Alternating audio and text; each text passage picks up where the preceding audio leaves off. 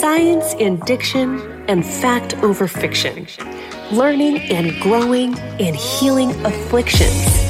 Authentic and supportive, knowledge a plethora. Welcome to the Library of Alexandria. Hello, everyone. Welcome back to the Library of Alexandria podcast. Today is Christmas Eve. So for those of you tuning in today, Merry Christmas Eve. John and I are sequestered to our loving box that we call our home, our apartment, here in Denver. We're still quarantining. We were going to go to St. Louis to visit family for Christmas, but these COVID cases are on the rise, and we are staying here. Fortunately, this works for us because we're both homebodies and we're both highly sensitive, so we are easily overstimulated and overwhelmed by travel, and especially when we are not in the comfort of our own home. Although, of course, we would love to be spending this magical time of year with our family. We were really looking forward to that. But alas, it is the height of COVID season. We're in the what? Are we in the third wave now? I don't even know. Although I must say, this is the second year in a row that John and I are spending Christmas by ourselves at home here in Denver. And it's quite pleasant because it's very low stress, it's simple, and like I said, we love being home anyway. We've got Herman, we've got Theo and Zuni, our furry babies, and we're just here in our cozy little home. We have mountain views from our couch, from our bed. It's quite lovely. It's stress-free. I highly recommend to all HSPs, if it feels aligned for you to stay at home, whether that means having people come to you and your house or staying at home by yourself, I encourage you to do it. Do what's going to protect your peace. And speaking from personal experience, doing this and being a highly sensitive person, it's quite nice. Nevertheless, I am missing that magical, beautiful, fulfilling family time. We'll be sure to make it happen this summer, given that COVID is over. Okay, let's get into the topic for today. The topic today is intuition versus ego. And the reason I want to focus on the topic is because both intuition and ego play similar roles in our psyches. They both aim to problem solve, both aim to keep us emotionally and physically safe, and they both represent key parts of our identity. Now, here are the main differences between intuition and ego. Intuition is secure, whereas ego is insecure.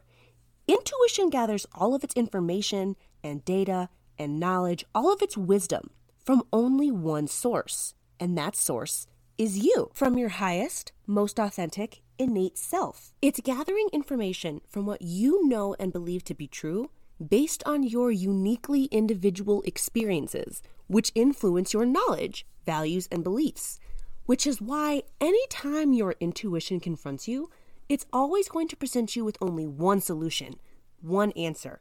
It's secure. Ego, on the other hand, gathers all of its information, knowledge, and data, all of its wisdom from external sources outside of the self, which is why it always presents us with a diverse range of possible solutions, possible outcomes, possible results, possible hindrances. It's insecure. This is why ego is never satisfied, because it aims to please and appease others so that we may be approved by or gain power over others, whereas intuition is there and exists solely to honor you. This is why it's my mission to help people navigate life from a place of self-acceptance, because when you accept yourself, you are accepting your intuition. Everyone's intuition is unique to them and has unique powers and skills and abilities unique to each person. So when we navigate life from a place of self-acceptance, we are then able to operate via fierce intuition. And that means we are able to make choices and decisions with security and without guilt or shame, without confusion or uncertainty. So it is very, very important that we hone the skills of our intuition. Understanding and utilizing our intuition to serve us is a practice. It's something that's going to take dedicated time to learning and honing those skills. It's a practice in self-understanding. It's a practice in nurturing and maintaining a conscious relationship to self. Something important I want to underscore here, ego is not all bad. It's a necessary part of the self that provides positive and beneficial functionality. Ego gets a bad rap because in many of our cultures and societies, we are constantly told that ego is bad, that it's negative and harmful to the self and to others. And I got to thinking, At what point did language evolve to warp the definition of ego to what it is in present day? Because if you look up the Oxford English Dictionary definition of ego, it's going to define it as a person's sense of self-esteem or self-importance. What? What is that? We don't need another word for that. We need to just call it what it is. Just call it self-esteem or self-awareness. Now, here's the psychoanalytic definition of ego, which is what I think we should be using anyway, because all human beings, we should be psychoanalyzing everything we do, every action we take, every choice we make, every thought we have. That is mindfulness. That's self-awareness. So that definition, the psychoanalytic definition of ego, is the part of the mind that mediates between the conscious and the unconscious, and is responsible for reality testing and a sense of personal identity. Now that is an accurate and appropriate explanation of ego. It's a very common misconception that Buddhists believe that ego is useless and harmful and that they aim to eradicate their ego and essentially pursue an egoless life. It's also a common misconception that they fervently teach principles to alleviate ego. And this is not correct. It's actually the opposite. I'm going to read something to y'all from an article that I discovered, and I'll be sure to put a link to this article in the show notes. I'm going to read verbatim what it says. It says, Buddhist scholars agree that ego is a mental construct we need to navigate the world. While in the Buddhist context, you may often run into the phrase, the sense of separate self, its core meaning is very similar to the Western concept of ego. The Buddhist tradition recognizes the psychological importance of the ego, but as Buddhist teachings about the illusion of separate self migrated to the West, the illusion part became more pronounced than the usefulness of ego. The result is that many Westerners who explore Buddhist ideas today get the impression that they should kill their ego. It only seems logical once you grasp that it's illusory. On top of that, we often judge the ego as bad because we associate it with selfishness and arrogance. Okay, so those are direct quotes from an article titled, Why You Should Hold On to Your Ego, According to Buddhist Scholars. It's from the Self-Awareness blog. So therein lies the explanation for the modern Western misconception of ego. I'm going to continue reading some direct quotes from this article. It says, when ancient ideas get transferred to another culture, they often lose their context. Because they are detached from their roots and planted on foreign ground, the fruits they bear are often deformed. The concept of selflessness, useful in navigating spiritual path within the Buddhist culture, may bring very different results when planted in a contemporary Western mind. One reason this is so is that self-hatred is so common in Western culture. Buddhist abbot Thanissaro Bhikkhu points out, the Dalai Lama isn't the only Asian Buddhist teacher surprised at the amount of self-hatred found in the West. Unfortunately, a lot of people with toxic superegos have embraced the teaching on egolessness as the Buddhist stamp of approval on the hatred they feel toward themselves. Ooh, wow. That is heavy. So many people in Western culture hate themselves, and that is the sad and powerful truth. Self-reverence is very lost on many of us. And that quote from the Buddhist monk, Thanissaro Bhikkhu, he mentioned superego. Do y'all remember this Psych 101 shit, learning about Freud and the id, ego, and superego? It has that iceberg picture, and the ego is at the top at the surface, whereas the id and superego are below the surface under the water. Y'all remember that? So the superego aims to be a perfectionist, and so that's always bad. Being a perfectionist is extremely harmful to the self and can absolutely be harmful to other people, and that's why he was talking about toxic superegos, toxic perfectionism. Okay, I'm going to continue reading from this article because it sums everything up very, very well. The article continues to say, when you interpret self-hatred or even just unhealthy low self-esteem as a sign of egolessness, you experience spiritual bypass. Okay, end quote. These are now my words. I am going to have to create an episode, probably more than one, specifically on the concept of spiritual bypassing. I am extremely passionate about getting people to understand the truth and extreme harmfulness of spiritual bypassing. And I see it happening so much, especially here in Denver, where there's a lot of woo-woo people. I see it everywhere. And I actually experienced severe emotional trauma from someone who I thought was my friend, someone who I thought had earned the right to hear my personal story of trauma and abuse. And that's another story. I'll have to say that in the other episode. But they completely gaslighted me the entire time I told my personal story of parental abuse and trauma. And they were using spiritual bypassing as a coping mechanism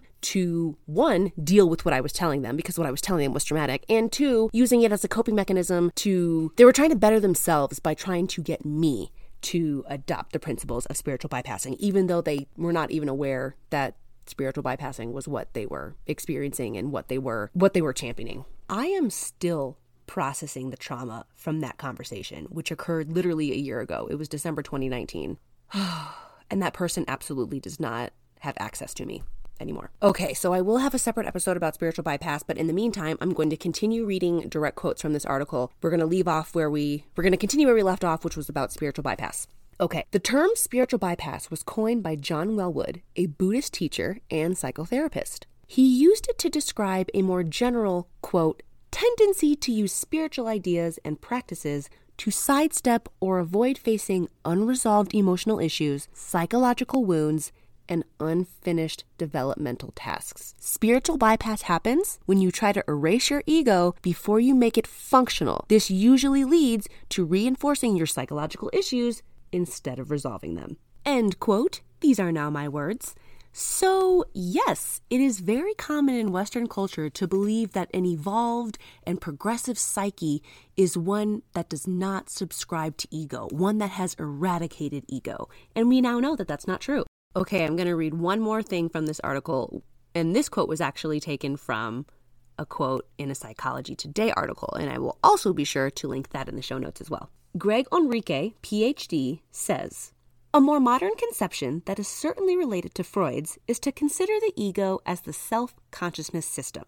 The self-consciousness system is the narrating portion of human consciousness that reflects on one's thoughts, feelings, and actions, and inhibits or legitimizes them to oneself and to others. In this sense, ego is very similar to what is meant by the term identity. I'm going to explain what that means in detail by sharing with you the 6 elements of ego functioning provided by Greg Enrique, PhD. This is from a Psychology Today article, and I will be linking that in the show notes. Ego function number 1, the degree of insight. To quote Dr. Enrique, he says, the most basic function of the self-consciousness system is awareness of the processes that are influencing the individual. Individuals with high levels of insight know how they feel, what makes them tick, when and why they have conflicts, and what they need to feel fulfilled. Individuals with poor insight engage in more primitive psychological defenses like denial, and either are clueless about who they are or try to convince themselves they are something they are not. End quote. These are now my words. This is why I am always preaching about the importance of a conscious relationship to self, preaching the importance of understanding the self, preaching the importance of navigating life from a place of self-acceptance so you can operate via fierce intuition, unwavering self-respect, and complete authenticity. It is paramount. It is necessary that we understand ourselves, why we think the way we do, why we're feeling physically and emotionally the way that we're feeling, why are we reacting in the way that we're reacting, why are we processing this in the way that we are processing it. Ego helps with that. Dr. Enrique continues, ego functionality number 2, the degree of agency and self-directedness. Oh my God, so you know I love the sound of this. He put the word agency in there. Oh my God, I preach about personal agency all the time. Okay, this is what he says about this. Agentic individuals see themselves as able to control key aspects of their environment and guide their behavior with purpose. Oh, yes, that's so true. He continues, they are able to engage in self-directed behavior, effectively guiding their actions toward goals across time, can manage impulses, and are resilient in the face of setbacks. In contrast, low agentic people have an external locus of control, experience life as happening to them rather than the reverse, have no direction, and often feel dependent on the whims of fate or the environment in terms of what happens to them. They also are impulsive, responding to the needs of the moment rather than inhibiting their immediate desires for longer-term goals. Oh my God, this is why personal agency is so important. It guides us with direction and purpose because when we use our personal agency, we can use it to create any situation we want. We can use it to control our environment in ways to serve us. Ah, brilliant. Thank you, ego. Ego functionality number 3, the degree of self-esteem, acceptance, and compassion. Dr. Enrique says, closely related to agency is the theme of esteem, which is the extent to which an individual respects and values themselves. Hello, everyone, self-reference. He continues, although self-esteem became an overblown construct in the 80s, it certainly is the case that feeling good about oneself, being able to accept one's faults or limitations, and having basic compassionate feeling towards oneself as a complicated being is extremely important. In contrast to self-discipline, although many with low self-esteem have poor self-directedness, it is possible that an individual might exhibit much self-directedness, but may also be extremely self-critical and lacking in acceptance and compassion, which is why the two are conceptually separated. Recent research has, appropriately in my view, emphasized self-compassion as a better way of fostering mental health than trying to directly raise self-esteem. End quote. I completely agree with that last statement there that Dr. Enrique said. He says he believes that self-compassion is a better way of fostering mental health than trying to directly raise self-esteem. That is true in my personal experience, and it makes sense logically. Thank you again, ego. Ego functionality number 4, the degree of empathy with others. Bet you didn't expect that. Dr. Enrique says, as James Mark Baldwin aptly stated, ego and alter are born together. What he meant by that is our sense of self emerges in close relationship to our sense of others and how they treat us. Indeed, because ourselves exist within interdependent networks of other people, because we initially understand ourselves through the lens of mirrored others, and because our identity is very much about narrating and legitimizing our actions to others, a key aspect of ego functioning is the capacity to understand others in a complex manner, whereas insight refers to the capacity to understand oneself. Empathy refers to the capacity to understand others. Okay, so these are my words. So ego helps us understand others in a complex manner, which ultimately helps us and allows us to empathize with others. How cool is this? Ego functionality number 5, the degree of integration, purpose, and thematic coherence. Dr. Enrique explains, we all have different parts, alternating self-states, and various social roles that we fill. The question here is the extent to which the ego has a meta-narrative position that links the parts together into a coherent story. End quote. I'm going to paraphrase here. This is why I speak about the importance of knowing, understanding, and accepting who we are, what our values are, what our beliefs are, what our goals are. How are our values and beliefs going to nurture the life that we want? How are we going to create the life we want based on those values and beliefs that we cherish and hold dear? It's important to understand why we feel the way we do emotionally and physically. Why are we reacting physically and emotionally in the way that we are doing so? It's so necessary to have a deep and concrete self-understanding, because when we do that, we're able to nurture inner security. We're able to nurture a secure sense of self. And ego helps us to synthesize our values, our beliefs, our goals, our desires, and who we are innately based on our unique experiences and based on nature, to create a life that is truly in alignment with what we want, that is truly in alignment with our values, with our desires, with our beliefs, with what makes us happy, and with what brings us peace, and with what makes us feel the most authentic and secure. And finally, the last and final ego functionality on this list is the degree of philosophical and moral development. Dr. Enrique concludes, to develop a complicated narrative of the self, one that has purpose and coherence, one must place that in the context of a worldview. As such, to assess ego functioning, one must assess the extent to which an individual has developed a philosophical point of view, the degree of sophistication of that perspective, its complexity and breadth, and the extent to which it provides the individual with a sense of direction towards what is good and virtuous or not, is a crucial component of ego functioning.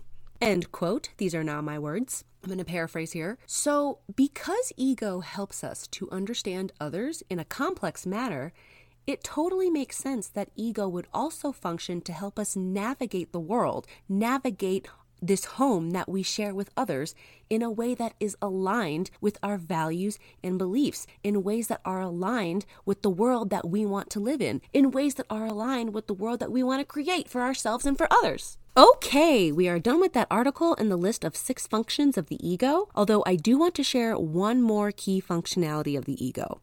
The ego allows us to make decisions and take actions that are respectful of others, socially appropriate, and morally acceptable. Essentially, ego grounds us in reality. It's a reality check. It allows us to make realistic choices. For example, if someone very much angers you, whether it's somebody you know or even a stranger, you may have an internal desire, a strong internal desire, to punch that person in the face. However, ego is going to stop you from doing that because punching someone in the face is not a realistic reaction. It is not going to bode well for you. It is not respectful. It's not socially appropriate. It's not morally acceptable. You will look like the asshole if you punch somebody in the face because you did not show restraint. So ego functions in that positive way as well. Real quick before we sign off, I just want to say that the misconceptions of the meaning of ego and the function and role it plays in our psyches and in our cultures and societies drives me nuts. It makes me so angry. I have a personal experience, oh my God,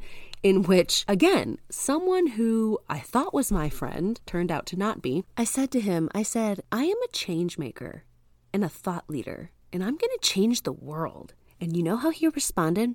Oof. He responded by saying, I hear some ego in that, so you might want to take a more humble approach. Okay. Oh my God. So you all know that I reject the concept of humility and that I can't stand it because it's counterintuitive and it's counterproductive, especially when it comes to the societal expectations held up for women. Oh my God. So that already made me extremely mad. And keep in mind, this is a male and it is a white male. So for this to come out of his mouth, for him to have the caucasity to utter that is just astounding to me. But no, he chose to show his whole ass and act the fool and say something so completely absurd. And you know what? I'm going to count that as a microaggression because I am, first of all, a woman. But more importantly, I am a Black woman. So there is no way I am going to dumb down my voice or my confidence in myself or reduce the passion I have for the mission and movement I'm furthering. How dare this man? He also does not have access to me. This fool, he also told me he doesn't read. He's like, I don't read. And I'm like, why don't you read? He's like, when am I going to have time to read?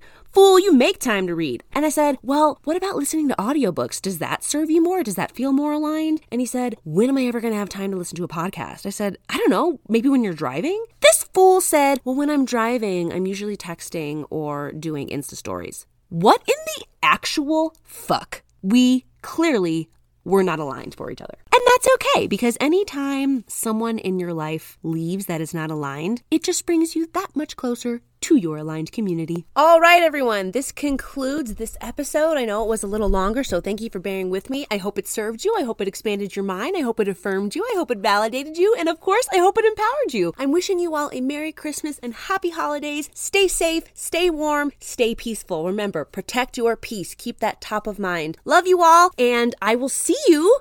Well, actually, my next episode will be on New Year's Eve, I believe. Oh my goodness. So I will talk to y'all before the new year. Cheers! Oh, baby, baby.